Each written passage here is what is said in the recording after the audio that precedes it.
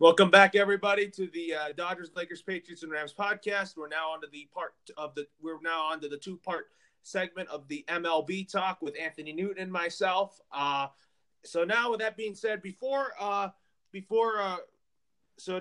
let's first talk about and reflect on the life of Frank Robinson and Don Newcomb, who both passed away prior to the season, and our thoughts and prayers go out to their families.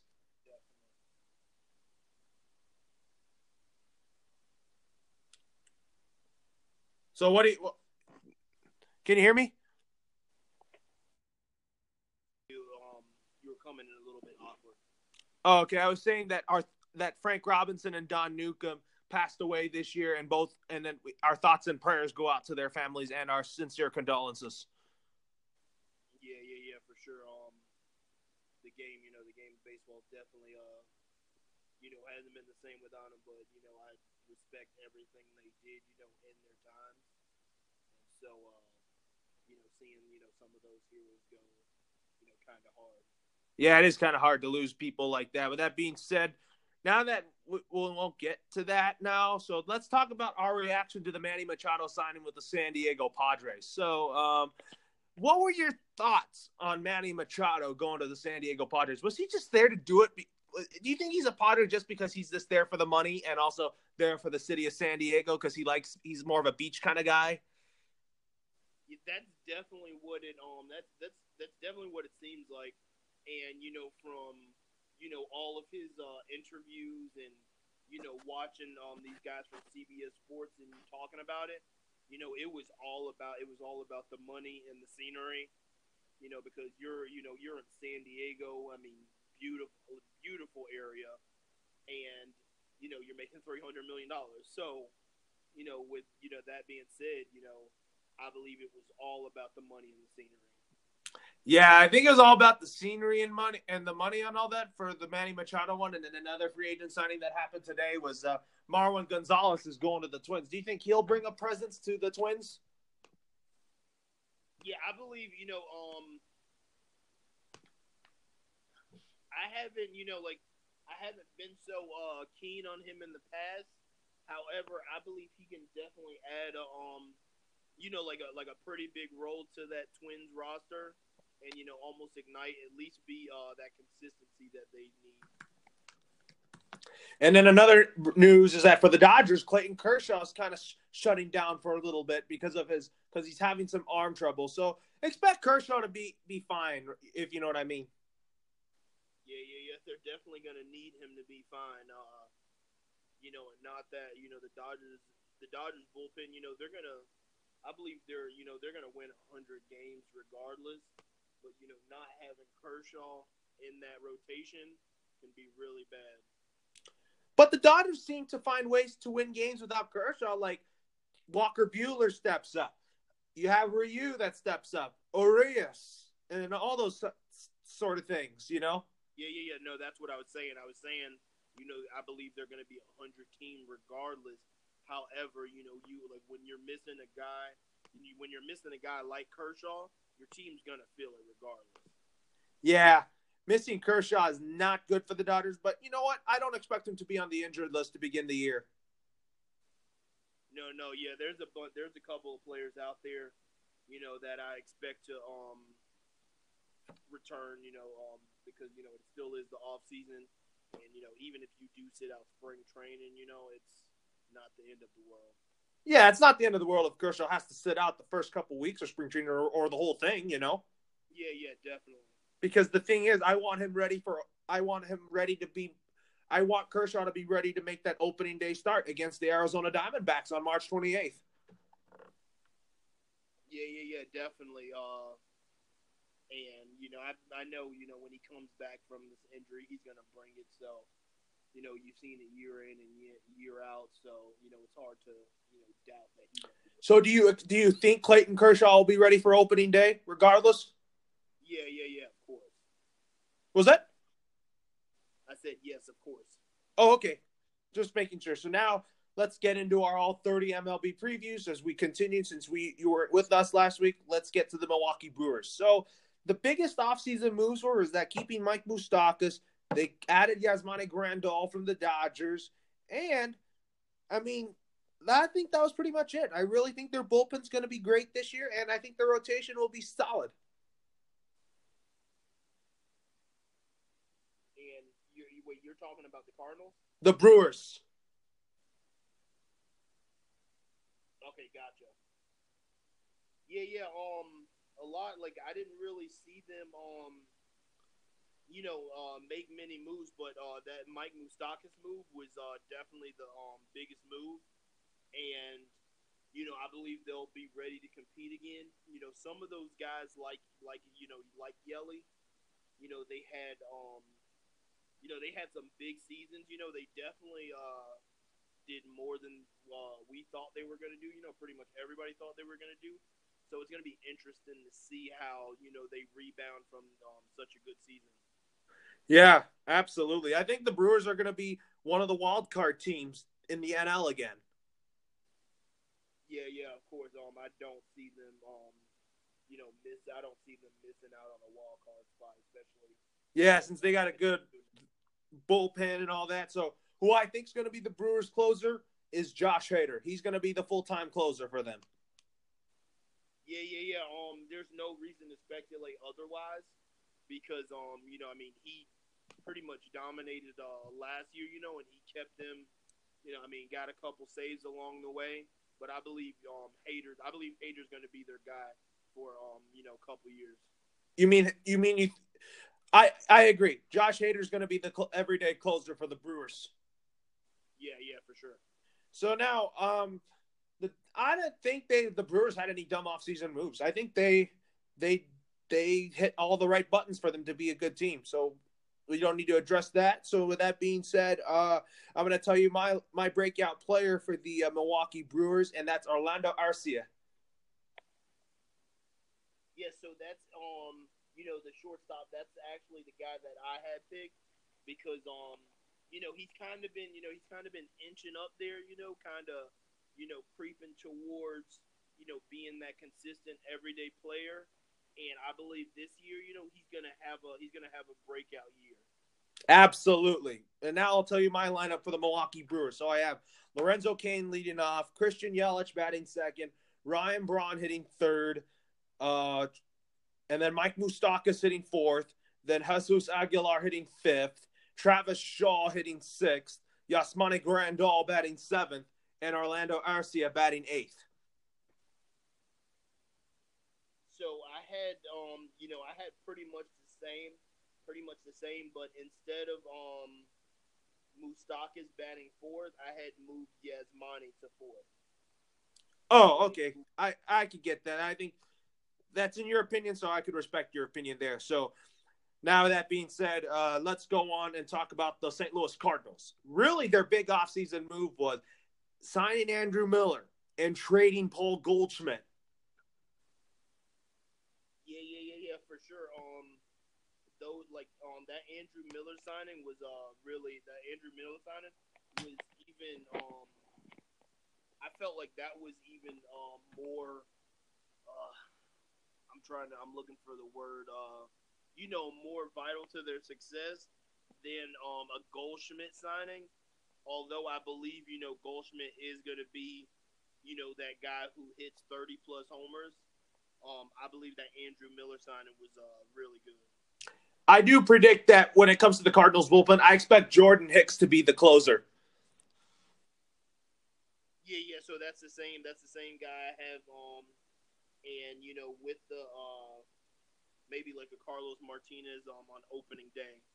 I have Adam Wainwright starting on opening day, and then Carlos Martinez starts day 2, and then Michael Wacha starts day 3, and then Miles Mikolas starts day 4, and then Jack Flaherty starts day 5. And then when Adam Wainwright retires, expect Alex Reyes to slide into the rotation. I see Alex Reyes making the team, but I see him as a reliever. Yeah. He was kind of my 6th or 7th guy. Somebody that you can plug in there when maybe somebody needs an off day or somebody gets injured. So that's definitely good for them. To be able to have that guy that they can plug right in there. Absolutely. And now that being said, with the Cardinals and all that, I didn't think they had any dumb offseason moves. I think they're going to win the National League Central, in my opinion. Man, with the with these moves that they had and their bullpen, I believe they're definitely going to make a strong case. This NL Central is it's really tough, and the team that's the most consistent is gonna win this division. But I could see the Cardinals actually winning this NL Central division. And then I see the Cubs and the Brewers being the wild card teams. I definitely like the my Cubbies. Hopefully they can win. Hopefully they can win the NL Central. But there's none of these moves that they made that really tells me that they are gonna like really push. However, they've had this same team almost for the last 2-3 years, so it's hard to count them out. Absolutely. So that being said, my breakout player on the St. Louis Cardinals is Jack Flaherty and Harrison Bader. So mine are going to be Carlos Martinez, and I'm actually going to go with Matt Carpenter. All right, and I'll tell you my lineup for the St. Louis Cardinals. So I have Dexter Fowler leading off, and then I have Paul DeJong hitting second, then Yadier Molina hitting third, Matt Carpenter hitting fourth, Paul Goldschmidt hitting fifth, Marcell Ozuna hitting sixth, and then Harrison Bader hitting seventh, and then Colton Wong hitting eighth. Hey, who'd you have in left field? Marcell Ozuna. Okay. Yeah, so my lineup is Matt Carpenter leading off. I have Paul DeJong at short hitting second. I have Goldschmidt hitting third at first base. I got Ozuna, and I'll probably switch that number 3 and 4 with Goldschmidt in the cleanup. But for right now, I have Ozuna hitting fourth in left field. I got Yachty behind the plate hitting fifth. I got Bader hitting sixth. I got Dexter Fowler hitting seventh, and then Colton Wong hitting eighth. The reason why I have Yachty hitting third is because I think Yachty's a guy that could deliver clutch hits, and that's why he's perfect for that 3-hole. Yeah, definitely. I definitely really like your lineup. This was something, this lineup though is something you could play with. As far as I really like the fact that you had Dexter Fowler, leading off, because I was actually thinking about that, but I thought if Dexter Fowler didn't lead off, he would hit in that 6th or that 7th spot. That's why I think Fowler will lead off. So that being said, let's talk about the Chicago Cubs now. So obviously they're going to be without Addison Russell still until May 3rd, and I see Addison Russell being the starting shortstop when he returns. And in left field, I see that being a platoon with Kyle Schwarber and Ben Zobrist. Yeah, man. The Cubs they got a couple different lineups that they can play with. Man, dude, I like Javi Baez though. Man, Javi Baez, he showed a lot last year. Kind of the fact that nobody really knew that he could be that power hitter, that guy that can hit cleanup. But he definitely proved it last year. He did, and I do see him being a guy that's either I see him as the number 2 hitter, and then I see Kyle Schwarber leading off, and he and Ben Zobrist splitting those duties. Yeah, I can definitely see that too. Kyle Schwarber is one of those other guys, kind of like that Cardinals lineup, where I have him actually hitting 6, but he can definitely swap those duties with Ben Zobrist. Yeah, since Kyle Schwarber can't hit lefties, which is still disappointing, but if he can develop hitting lefties, he's going to be a fantastic hitter. Definitely, no doubt about it. And then the dumb off-season move for the Cubs, nothing really. I mean, I think with the Cubs, I think they still got the same exact team that still can win, that still can compete. And when I look at their bullpen, I do see Carl Edwards Jr. being the closer. Yeah, this whole these whole NL Central, it seems like they kind of they stayed out of the headlines, but they have the same team, and all of these guys have been competing for the last couple of years, and I believe they all can still make a run in the playoffs. So no dumb moves, but a couple of key signings like the Brewers and Mike Moustakas, and the Cardinals and Goldschmidt. So and then the Cubs, they added a couple of relieving pitchers to their bullpen. So no really dumb moves, which is really good. And now that being said, I'm going to tell you my lineup for the Chicago Cubs. I have leading off and playing left field is the split between Kyle Schwarber and Ben Zobrist. Batting second is the shortstop Javi Baez. Batting third is the first baseman Anthony Rizzo. Batting fourth is the third baseman Chris Bryant. Batting fifth is the right fielder Jason Hayward. Batting sixth is the catcher Wilson Contreras. And then batting seventh, the shortstop Addison Russell. And then batting eighth in center field, Albert Almora Jr. And with that being said, my breakout player for the Chicago Cubs this year is Albert Almora Jr. Yeah. So I'll get back to that. I'll go through my lineup first. I actually have I don't actually have Jason Hayward in this first lineup, and that's all right because the Cubs can kind of play with this. But I got Ben Zobrist leading off, the Ben Zobrist Kyle Schwarber duo leading off in first. I got Chris Bryant actually batting second at third base. I got Anthony Rizzo at first base batting third. Because of the power we seen from Javi Baez last year, I have him batting cleanup at short. I got Wilson Contreras behind the plate batting fifth. I got Kyle Schwarber batting sixth.